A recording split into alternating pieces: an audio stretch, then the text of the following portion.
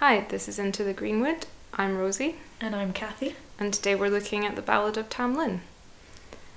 We use it specifically to talk about Jungian analysis, which is quite interesting, and we don't over-explain it too much, but hopefully if you're not familiar, this will be a fine enough introduction.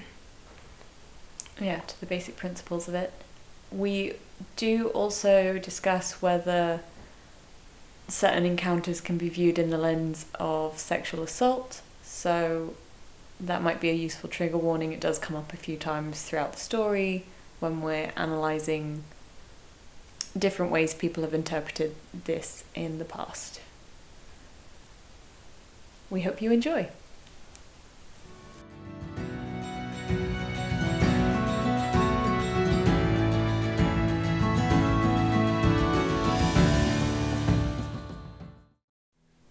Oh, I forbid you maidens all that wear gowd on your hair, to come or gae by Carter Haugh, for young Tam Lin is there.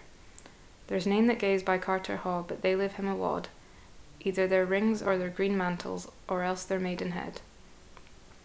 Janet has kilted her green kirtle a little aboon her knee, and she has broided her yellow hair a little aboon her bree, and she's awa to Carter Haugh as fast as she can hie. When she came to Carter Haugh, Tam Lin was at the well, and there she found his steed standing, but away was himsel. She hadna pu'd a rose but only twa, till upon then started young Tam Lin, says, Lady, thou's pu nae may. Why pu's thou the rose, Janet, and why breaks thou the wand, or why comes thou to Carter Haugh without in my command? Carter Haugh, it is my ain, my daddy gave it to me. I'll come and gang by Carter Haugh, and ask nae leave at thee.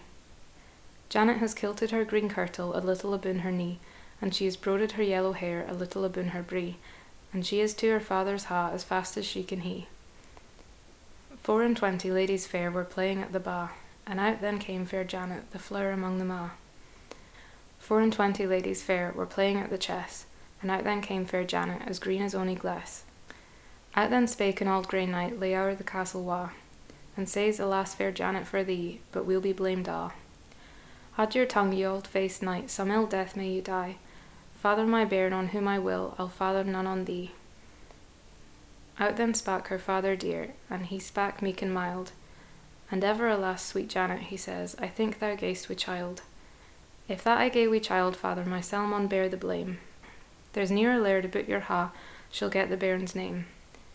If my love were an earthly knight, as he's an elfin grey, I wouldna gie my ain true love for nae lord that ye hae. The steed that my true love rides on is lighter than the wind, wi siller he is shot before, wi burning gowd behind. Janet has kilted her green kirtle a little aboon her knee, and she has broided her yellow hair a little aboon her bree, and she's awa to Carter Haugh as fast as she can hie. When she came to Carter Haugh, Tam Lin was at the well, and there she found his steed standing, but away was himsel. She hadna pu'd a rose but only twa, till up then started young Tam Lin, says, Lady, thou's pu nae may. Why pu's thou the rose, Janet, among the groves sae green, and to kill the bonny babe that we gat us between? Oh, tell me, Tam Lin, she says, for sakes that died on tree, if e'er you was in Holy Chapel or Christendom did see. Roxburgh he was my grandfather, took me with him to bide, and aince it fell upon a day that waded me betide, and aince it fell upon a day, a cauld day and a snell, when we were frae the hunting come, and frae my horse I fell. The Queen of Fairies she caught me, in yon green hill do dwell, and pleasant is the fairy land, but an eerie tale to tell. At the end of 7 years we pay a teen to hell. I am sae fair and fu' of flesh, I'm feared it be mysel. But the night is Halloween, lady, the morn is Hallow-day. Then win me, and ye will, for weel I wot ye may. Just at the mirk and midnight hour the fairy folk will ride, and they that wad their true love win, at Miles Cross they maun bide. But how shall I thee ken, Tam Lin, or how my true love know, among sae mony unco knights, the like I never saw? O first let pass the black lady, and syne let pass the brown, but quickly run to the milk-white steed, put ye his rider down. For I'll ride on the milk-white steed, and I nearest the town, because I was an earthly knight, they gie me that renown.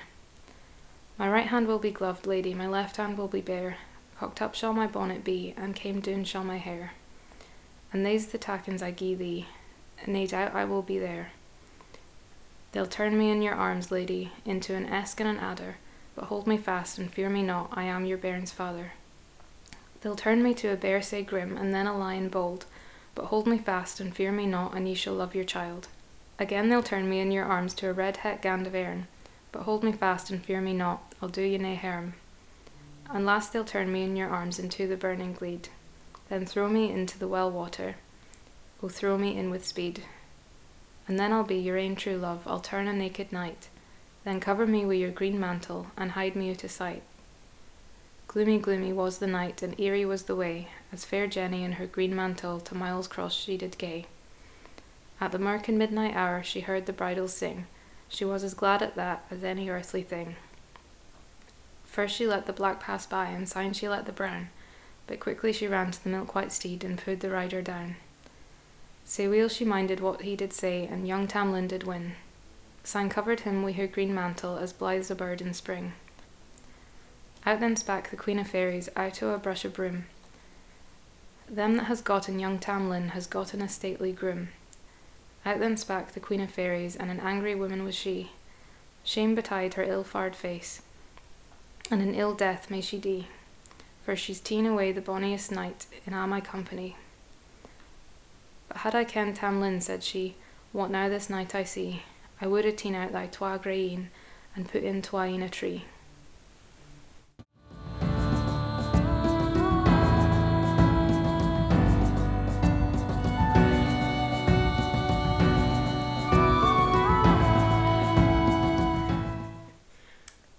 So, from bread made with magical healing water to Odin's sword sicker snapper. Wow. How do you feel about the Ballad of Tamlin? I'm gonna go really off-brand and say, like, heart eyes emoji. Okay, well, that's not allowed, but fine, continue. Because there's just so much, like, to unpack. There's so much symbolism, there's so much reflections and parallels. It's rich. It's very rich, and I think for the benefit of the listeners, you did a whole project on this I did. in your art degree, so I did. you're very familiar and very in love with it. Yeah. But that's good. It means that we're in very safe hands, and I'm including myself in that collective pronoun. Yeah, so we were thinking maybe we would look at this through a more kind of Jungian lens, and then we could then talk about the problems that we have with that, the things we like about it, and just kind of talk about that whole realm of analysis in general. So, to start off, in my notes, what I have about the kind of setting of this story, so we have the Pinewood, and we have Janet's father's hall. And for the purpose of this analysis, the wood represents the unconscious world, and Janet's father's hall represents the conscious and the waking world. And then kind of by extension, Janet's father is the kind of ruler of this realm, and the Queen of the Fairies is his reflection and the ruler of the unconscious world, and kind of its personification. And then we have Janet and Tamlin as kind of reflections of each other within these worlds, because we have a kind of, with the conscious world as we're calling it, we have a male authority figure, and generally in this line of analysis, the world of like the sort of civilization and the open sky and stuff is considered to be more male. So we have her father, and then we have Janet in this realm, and she rebels against it and against its rules, and kind of breaks free of it. And then we have her reflection, Tamlin, in the unconscious land. Again, he's like a male character in the very, scare quotes, feminine land. I don't particularly enjoy gendering it so much, but this is the language of the analysis, and we can get to that later. We certainly will. So in those ways, they're reflections of each other as well. And then in venturing into the sort of unconscious forest, Janet is able to kind of assert her authority over Tamlin by saying, oh, I'm going to do what I want. This is my dad's land. Because she's kind of bringing that power from the conscious world into the depths of the unconscious. So the woods are like, they're wild and forbidden and primal and exist outside the social order and outside the sort of collective, rational, kind of principled world that we're seeing kind of the castle as. And they're not governed by the rules of public life that we find impacting Janet in her father's hall. And they're this kind of portal to like a deeper, darker space of the unconscious. And when she like plucks the rose that bloomed there, she summons Tamlin. I was thinking that, especially in this ballad, she has a few back and forths between, and the tale only ends when we integrate both of these people at the crossroads, which is very, very obvious symbolism and very common, and you know, the whole purpose of Jungian psychology and analysis is that you have your masculine and your feminine, and that you need to integrate them in a healthy way. And that's why all of these tales are archetypes, and the characters aren't particularly well rounded, and they have really one role. It's because it's supposed to be, we should all have our own private Tamlin, if you will. It should be an internal journey that we all undertake to the depths of our subconscious. Yeah. So the language is clumsy, for sure. I don't love the whole, the feminine subconscious where you can do transgressive things, and the male conscious is active, and where power and morality exist. Yeah. But at least we're also all supposed to have these qualities internally and balance them correctly. So, yeah, you know. Yeah, and it's very much a story that it's about these two opposites, and it's about integrating them and the reflections of them and coming together in the between spaces and liminality, and it's got a lot going on. And for the moment, it's easier to use this kind of language to talk about it when we're initially explaining it. Yeah. Even if it makes me cringe sometimes. Yeah, and I think as a general caveat, I suppose, before we go into the language too much, you very commonly read Jungian analysis of folk tales where it seems like the person forgets that this is supposed to be about integration of the self as symbolized by a marriage between two characters, instead of these two characters being stand-ins for two different people. Yeah. That is something that I think is worth emphasizing. Yeah. Be your own Janet and Tamlin at the same time. That's what Jung wants from you. Yeah. He wants you to mature emotionally and integrate yourself and your shadows and everything, which is good advice, actually. Yeah. I enjoy it. Yeah, it sounds like I find the whole sort of concept of it very sound. It's just the language can feel a bit backwards, and some people take it a bit too literally. Yes. But with those useful caveats in mind, let's get back to the tale, because it's a very, very good snapshot for Jungian analysis. So Janet plucks a rose from the forest, and Jung saw the rose as representing the integrated self, because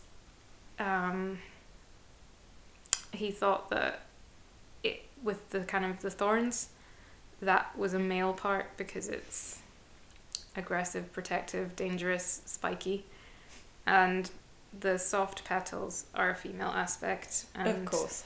I guess just flowers in general are quite ionic, so I get like it's that kind of idea. Mm-hmm. And in like the Jungian line of thinking, every woman has an animus, which is a kind of male part of herself that's like a soul deep inside, and men have a female anima. So this kind of plucking of the rose is kind of representing that she's ready to unite with that part of herself, and she's instigating the kind of journey of self-actualization. Mm-hmm. And then you also have the kind of very natural, they symbolize romance and love and lust.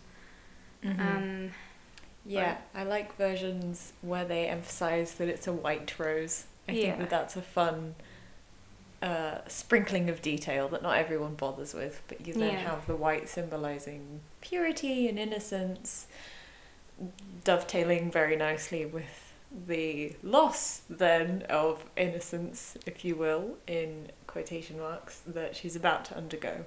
Yeah. And this is where there are two lines of thinking with this story in regards to consent. It's like, it's very easy to read this as a story about sexual assault. There's also clues that suggest it isn't. You can read it both ways, and so we're just going to look at the different arguments for both, I suppose. Mm-hmm. And if we're talking symbolically, you can say that the plucking of this flower is her choosing the encounter, initiating it, making the step herself. Yeah, and corroborating that, the very first verse gives a list of the things that tend to be taken as a toll by Tamlin, and we know that she has a green kirtle. Yes. We know that she could give him that, Mm-hmm. and that would fulfill the fairy law. Yeah. And she doesn't. And she has gone out to Carterhaugh for no reason that we're given. Yeah. Some stories say she goes to get flowers. In this version, I think that there's enough subtext that you can say that she's gone there specifically to find him. Yeah. And has the backup plan of the green kirtle if she changes her mind. Yeah. Which would mean that she's choosing to have this tryst with him. Yeah. And there's also the detail that she like kilts her kirtle above the knee, which is not the usual way of wearing it. She's basically wearing a mini skirt. And she's braided her hair nicely. Braided her hair, which obviously the way you're dressed doesn't mean you're consenting, but she's making an effort. She wants to be attractive. Yeah. We also use clothes to communicate with other people. Yeah. And the implication is definitely that she's trying to communicate desire and availability. Yeah. And I feel like, this is skipping ahead a little bit in terms of analysis, but the fact that she defends him to the court and is prepared to save his life at great personal risk. Yeah. That could be in the aftermath of trauma and a lack of other options for having a child out of wedlock, which is the other interpretation. But I think it feels like it rings truer for her character and is just a much more pleasant story to imagine if it was consensual and she's prepared to do these things because she actually cares for him and would like him around. Yeah. And is happy to see what it would be like to actually have a full family union. Yeah. And she's given she's given the chance to marry her father's knights, and she's like, no, you simply can't compare to a fairy man, so no. Which I'm sure is true. He's a fairy man. He's got lovely green eyes. Green eyes? Grey eyes. He's got lovely grey eyes. Yeah. But I just think, I mean,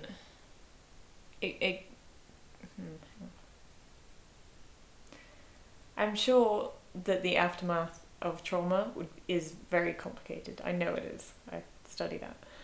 But I just think old ballads aren't trying to get into that. Talking about her thinking that he's attractive and a lot better than the other knights, I don't think is supposed to be interpreted as a very layered, defensive, traumatic response. I think it's another sign that it's consensual. Yeah. Like, you could definitely read it both ways. But I would choose to believe we're supposed to think that this is consensual. So, and more on the green kirtle, it's also a choice because green is the colour of the fairies. So it's something like, it's like she's gone to his house wearing his clan tartan.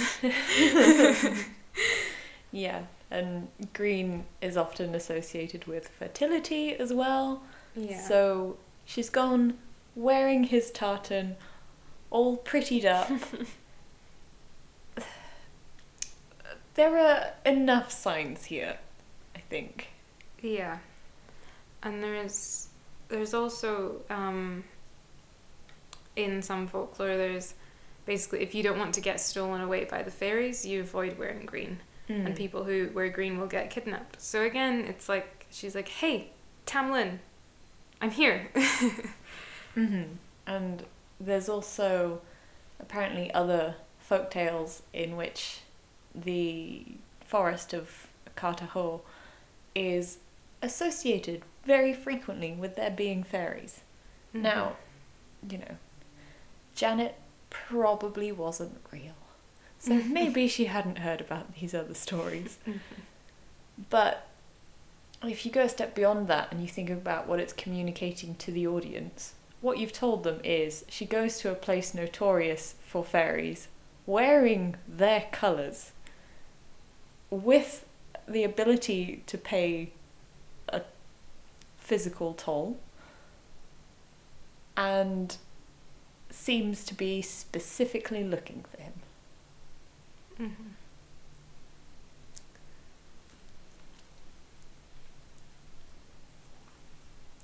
It just feels very conclusive. We were just making a lot of hand signs, but that doesn't translate to a podcast. Yeah. So I have a little more on the forest. Just a more general.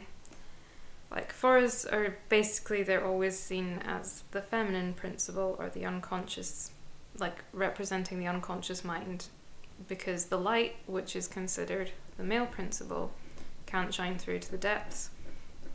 And in order to heal, we need to deal with the unconscious shadow sides of ourselves, the aspects that are hidden away for fear that they're not acceptable.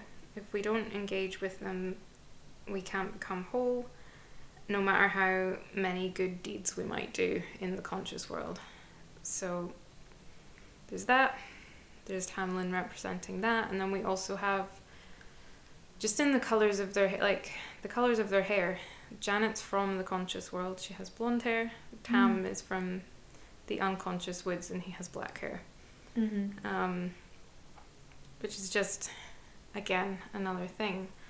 And I think in this story as well, it does mix the whole like feminine masculine thing a bit as well, because Janet's the kind of ambassador for the conscious world, and she's a woman, and Tamlin is for the unconscious, and he's a man.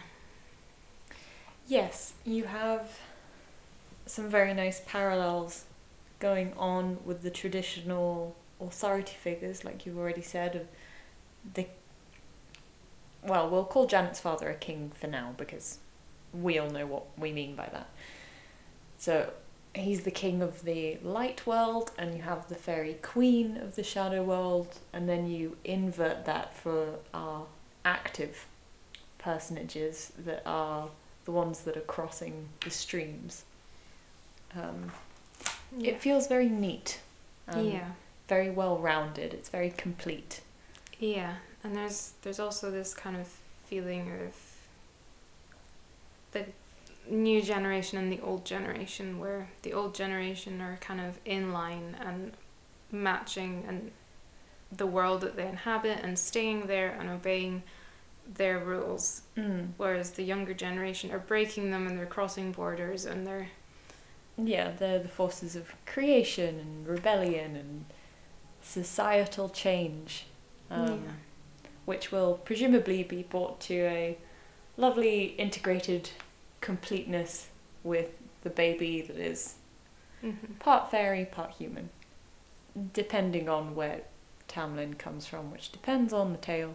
But even if he's just human that's been in the fairy world for a long time, it counts enough. Yeah. So we also have Tamlin and Janet meeting at a well quite a few times.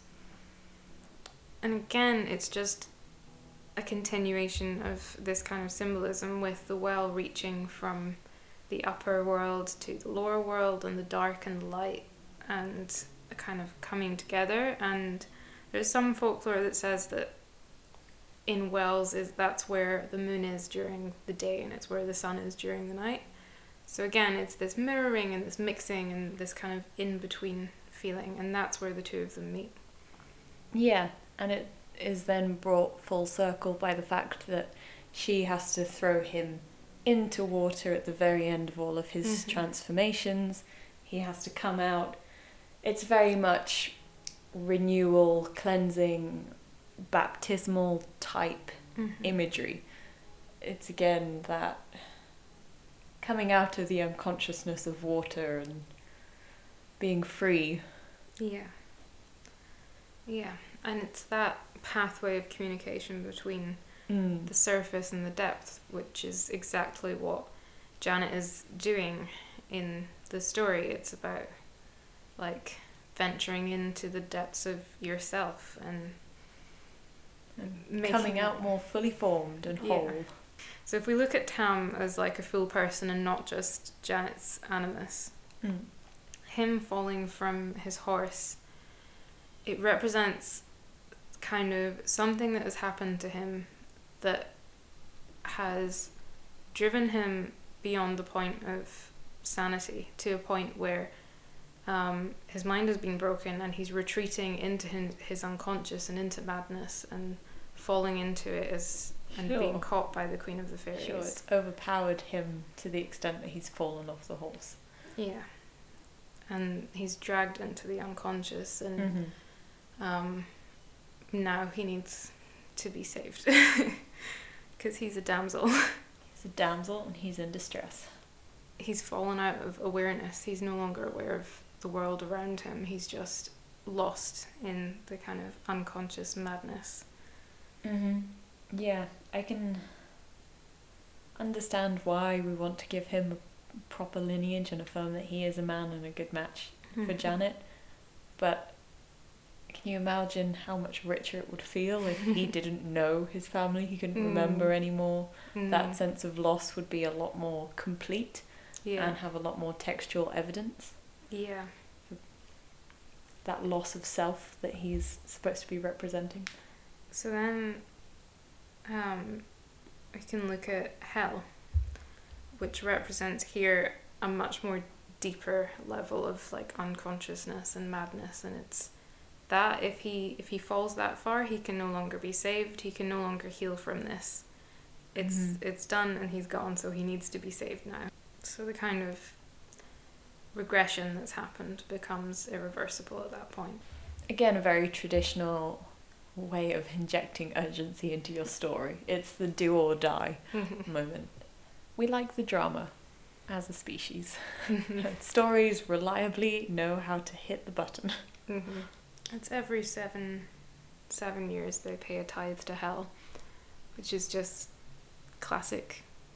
The number 7. The number 7, apparently, and I don't know if this is true, I thought tithes were a yearly thing, but apparently you would pay your tithes every 7 years. Like, that's the traditional setup that it was in medieval cultures. So, again, that's just something that they're very familiar with, setting aside how often the number 7 crops up.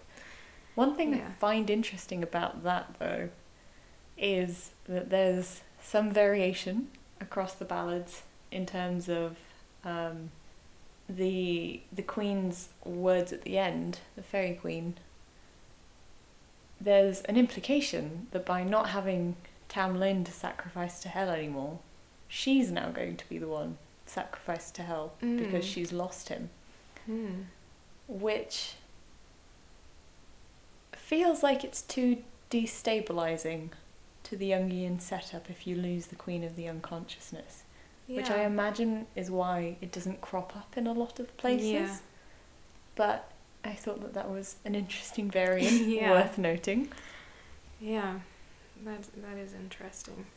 Especially because there's quite,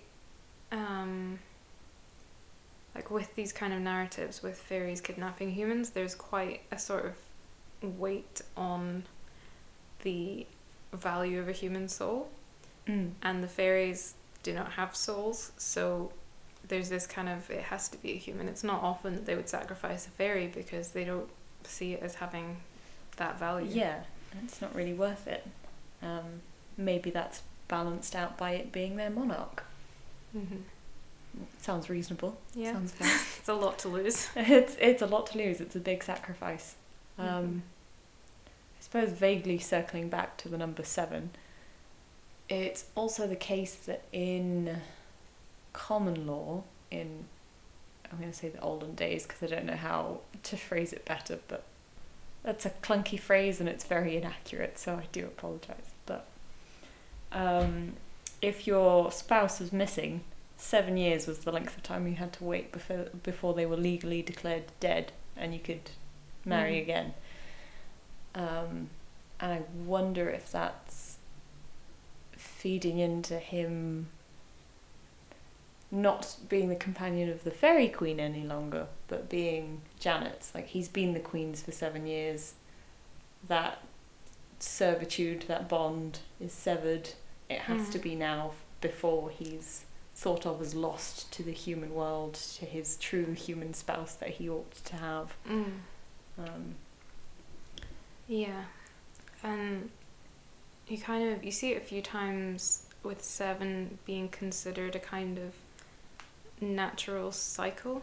Like, one example was, it was considered that you had to be apprenticed to a craftsman for 7 years before you could learn the trade. So it's kind of seen as a kind of natural cycle of life stages, I suppose. Yeah, I mean, 7 days in the week, even. Yeah. I would love to read more about why that is, but if you look into it, all it does is tell you that it's a common number in the Bible. That seems to be as far back as anyone goes. But that just still leaves you with the question of how does it end up there, though? Yeah. Yeah. I guess we just like it. I guess it's just a cool number. So we also have the kind of climax of the tale happening on Halloween, which again feels like another very natural thing for this story. It's the Celtic New Year. It's the day that the worlds of supernatural and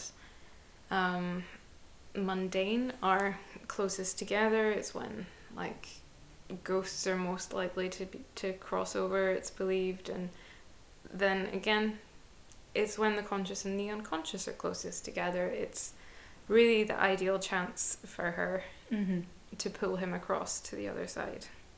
Very much so.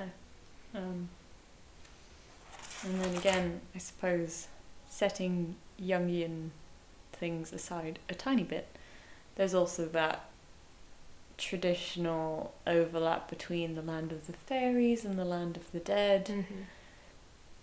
It adds to this symbolism of how distant Tamlin is, how unconscious he is, if he might also be dead and having to come back to life to be with Janet, which obviously could only be achieved on Halloween.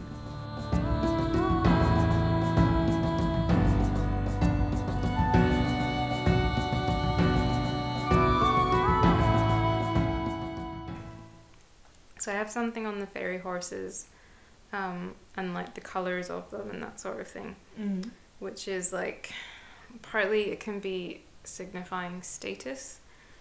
We also have, and we're marking the humans out as separate, and we can easily put it as like, black is the colour of the unconscious, that's the horse that the fairy queen rides, white is conscious, and Tam as a human rides that horse.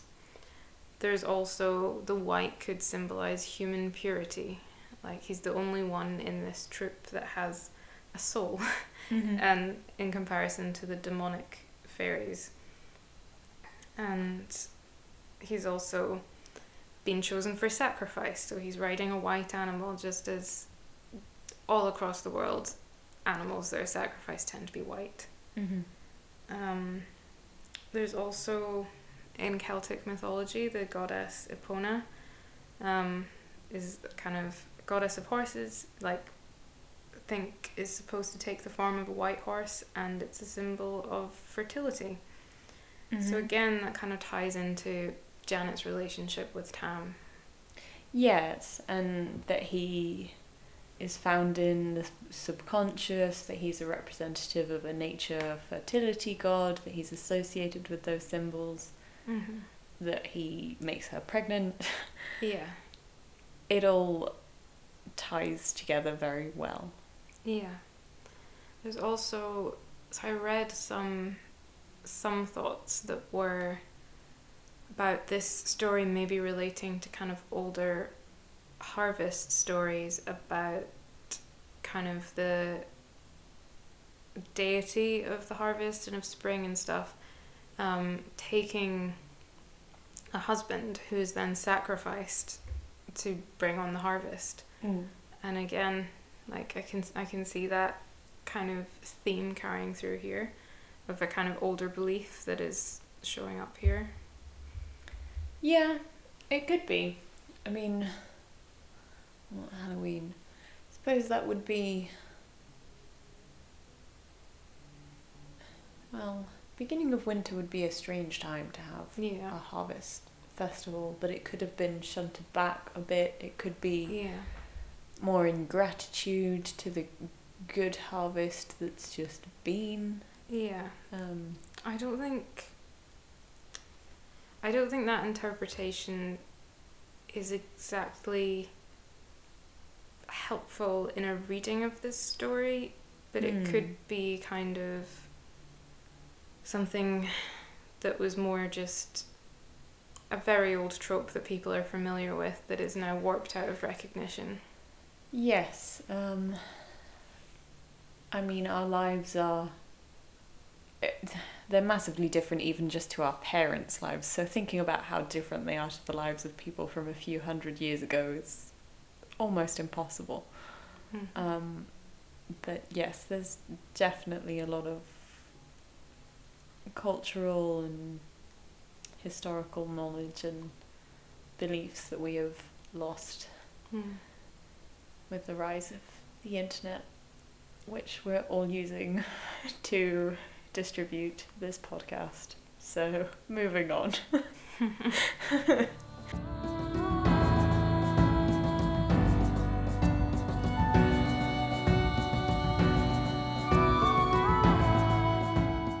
So Tamlin's transformations I find quite fun because Janet, it's like a test of Janet's bravery and her strength, which is nice. I guess it's also a test of her love and devotion.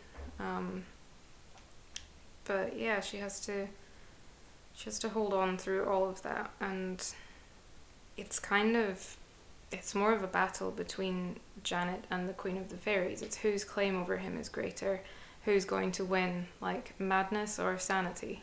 Mm-hmm. Yeah, and I think it's interesting to look at the animals that he's turned into, and it does have some variants, but you have the snake, which I imagine most people are aware symbolizes male sexual organs sometimes. But you have the snake, you have a bear, which is a, forest creature but is more threatening. You have the lion for nobility. Mm-hmm. You have a lot of good and bad masculine symbols that he gets turned into that Janet has to be able to tame, I suppose, and reconcile with herself, which is just, again, a very Jungian thing. Yeah, and it's kind of... She's journeyed into this world of the unconscious. She wants to reunite with this part of herself that is represented by Tam, and to do so she has to battle her inner demons. She has to conquer all the monsters within. She has to conquer the Queen of the Fairies. Mm-hmm. Yes, because that is one thing I tend to enjoy about Jungian setups. You have, like, good woman needs to fight bad woman, good man needs to fight bad man. Sometimes we have some overlap too, but I think it helps feel like you've completed the circle. Yeah. The inverted forms have met and the appropriate one has won, if you're reading a happy story. If it's a tragedy, then no. But Tamlin isn't a tragedy, so it's fine. Yeah. So then she throws him into the well, and this is super easy to read as a rebirth scene. Like, Janet's pregnant at the time. He's thrown into the water, which is like often kind of like representative of like the womb and birth, and it's kind of like connected to the whole like amniotic fluid, your water's breaking. Mm-hmm. And then so he comes out naked like a baby, and she wraps him in her mantle, which means, it does mean she's claimed him, he's hers now, he's under her protection, the Queen can't get him anymore, but it's also like she's swaddling him like a baby. Mm-hmm. Yes, I saw that some people had suggested that, I mean, there's no real way of saying this, it's very, very Oedipal, but that essentially Janet gives birth to him. Oh. But yeah, she gives birth to him, which, I don't know. I mean, she is pregnant, but I would like to think that she's pregnant with an actual baby and not her romantic partner that's also the father of the baby. I don't know. It just feels very regressive and like the story's looping back on itself in a much more uncomfortable way than you really want for a happy ending of the story.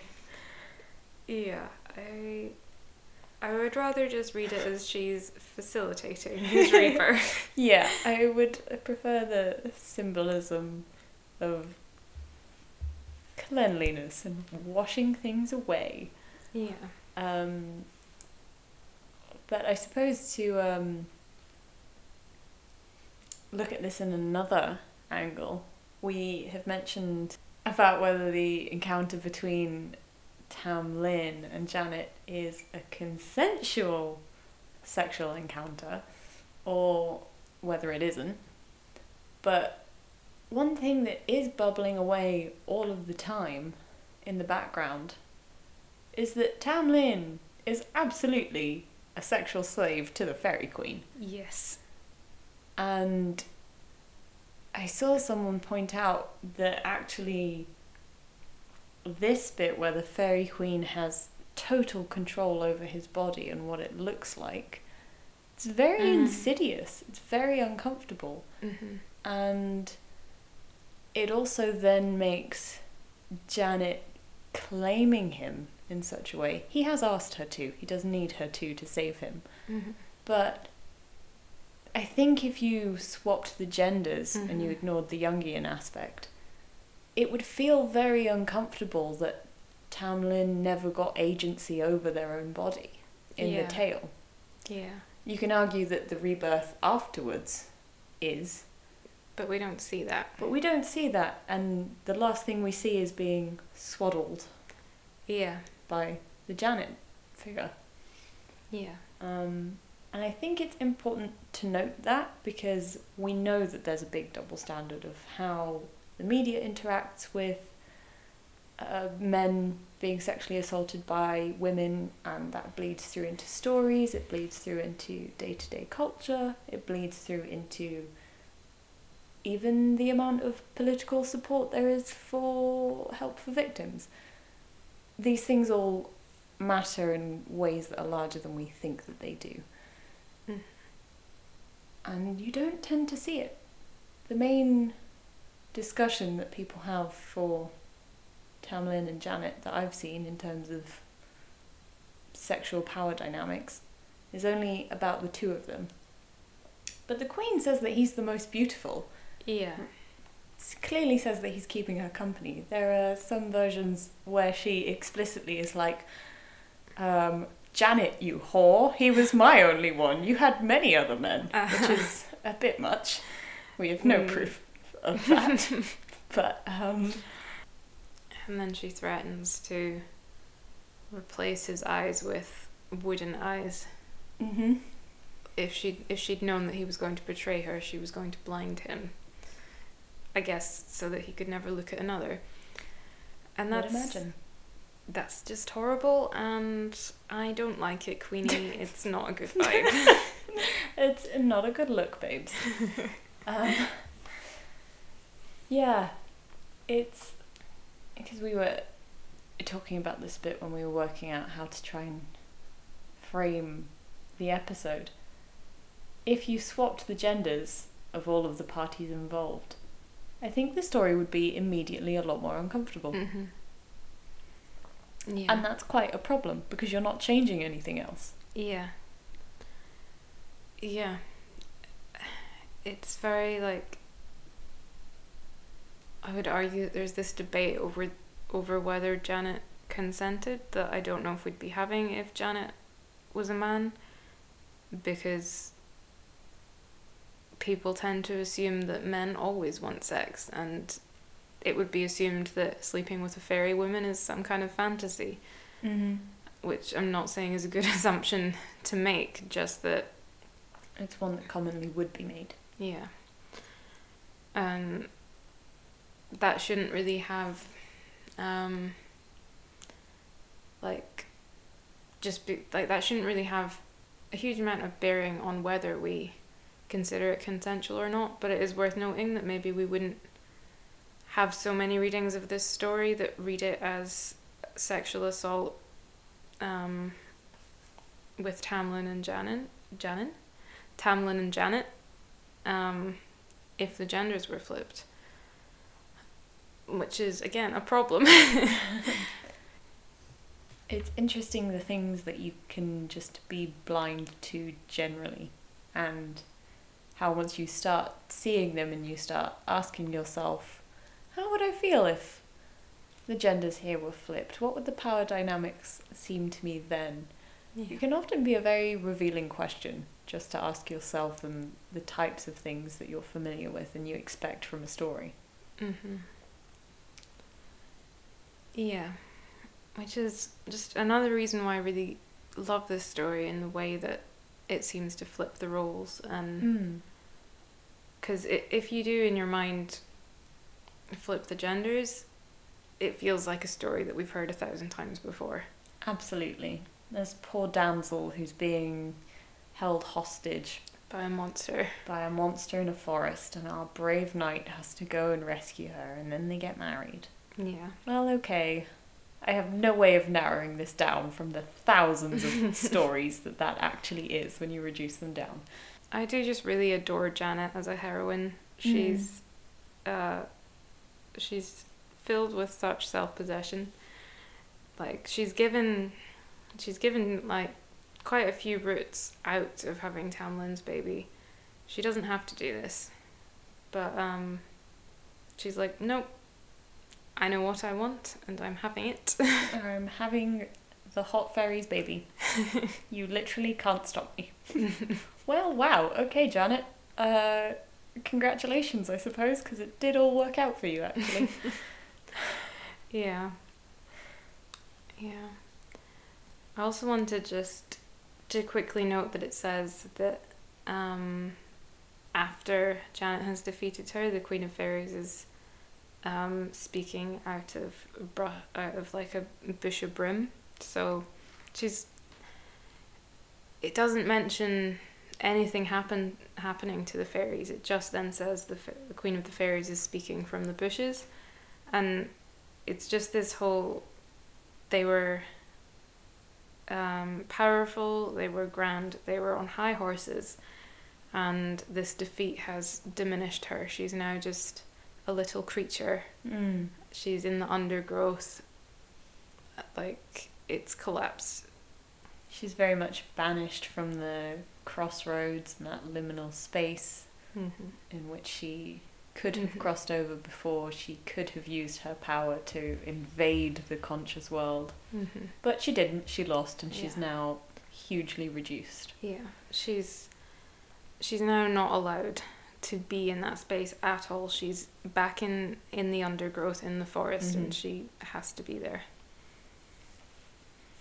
Yeah, I mean, again, the whole point of a lot of Jungian stuff is about chaos and order and properly structuring things, and how you can do that if you integrate your masculine and your feminine correctly, and become a whole person.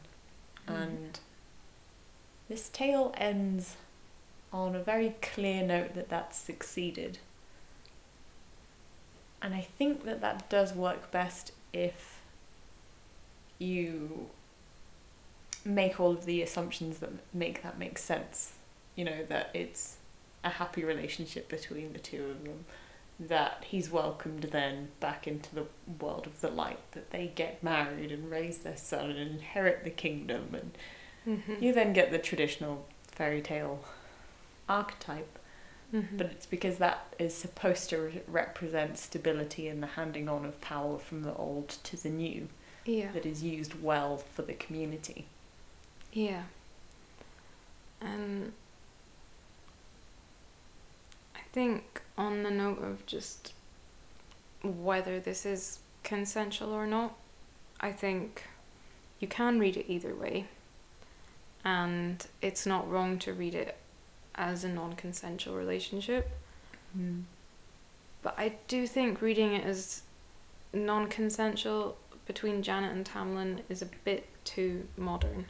Because I want to question, I mean, there's two arguments. I want to question whether women maybe telling this story were allowed to say, I want to go and sleep with that hot fairy man. And we're really allowed to say, yes, I have desire, and like I can go after it myself. I have agency in this. I don't know. And I feel like the story gives us enough clues to interpret that this is what Janet wants.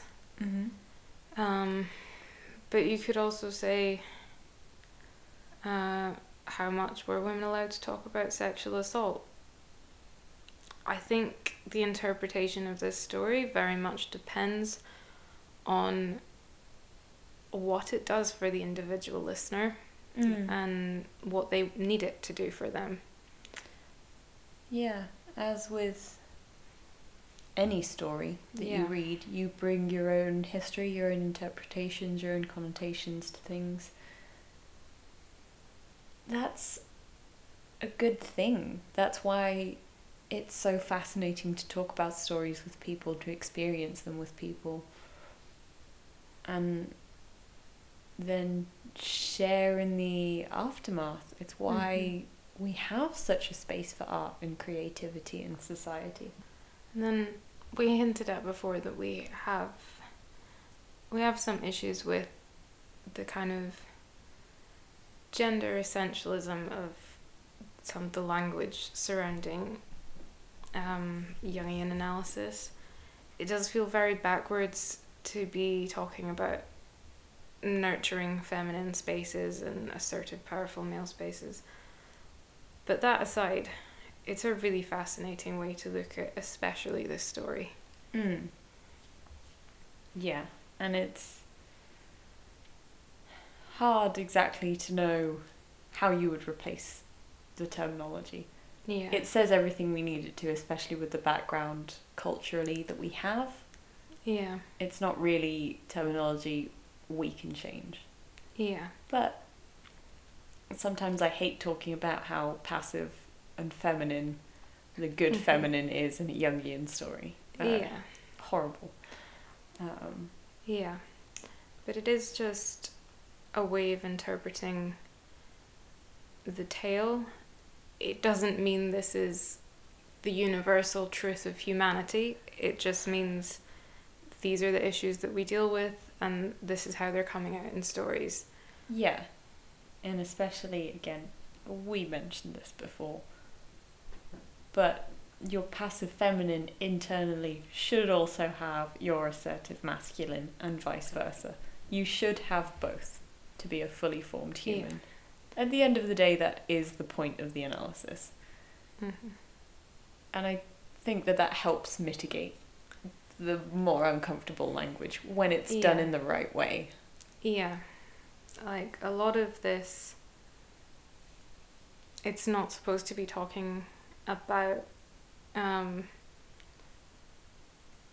who men are and who women are and who these different archetypes are. It's just supposed to be using a very quick, easy language to represent the things that we all grapple with internally. Mm-hmm.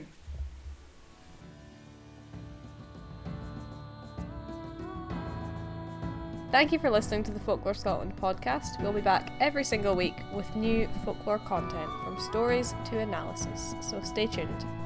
Folklore Scotland is a charity founded to protect and preserve Scottish folklore through taking a multimedia approach to compiling and sharing folktales, telling the tales of the past with the technology of today. If you would like to find out more about our charity, visit folklorescotland.com, and if you're keen to become a voluntary contributor or would like to get in touch, send us an email at info@folklorescotland.com. You can also find all of our social media links and a link to a written version of this week's story in the show notes. Thanks for listening, and we'll see you next time.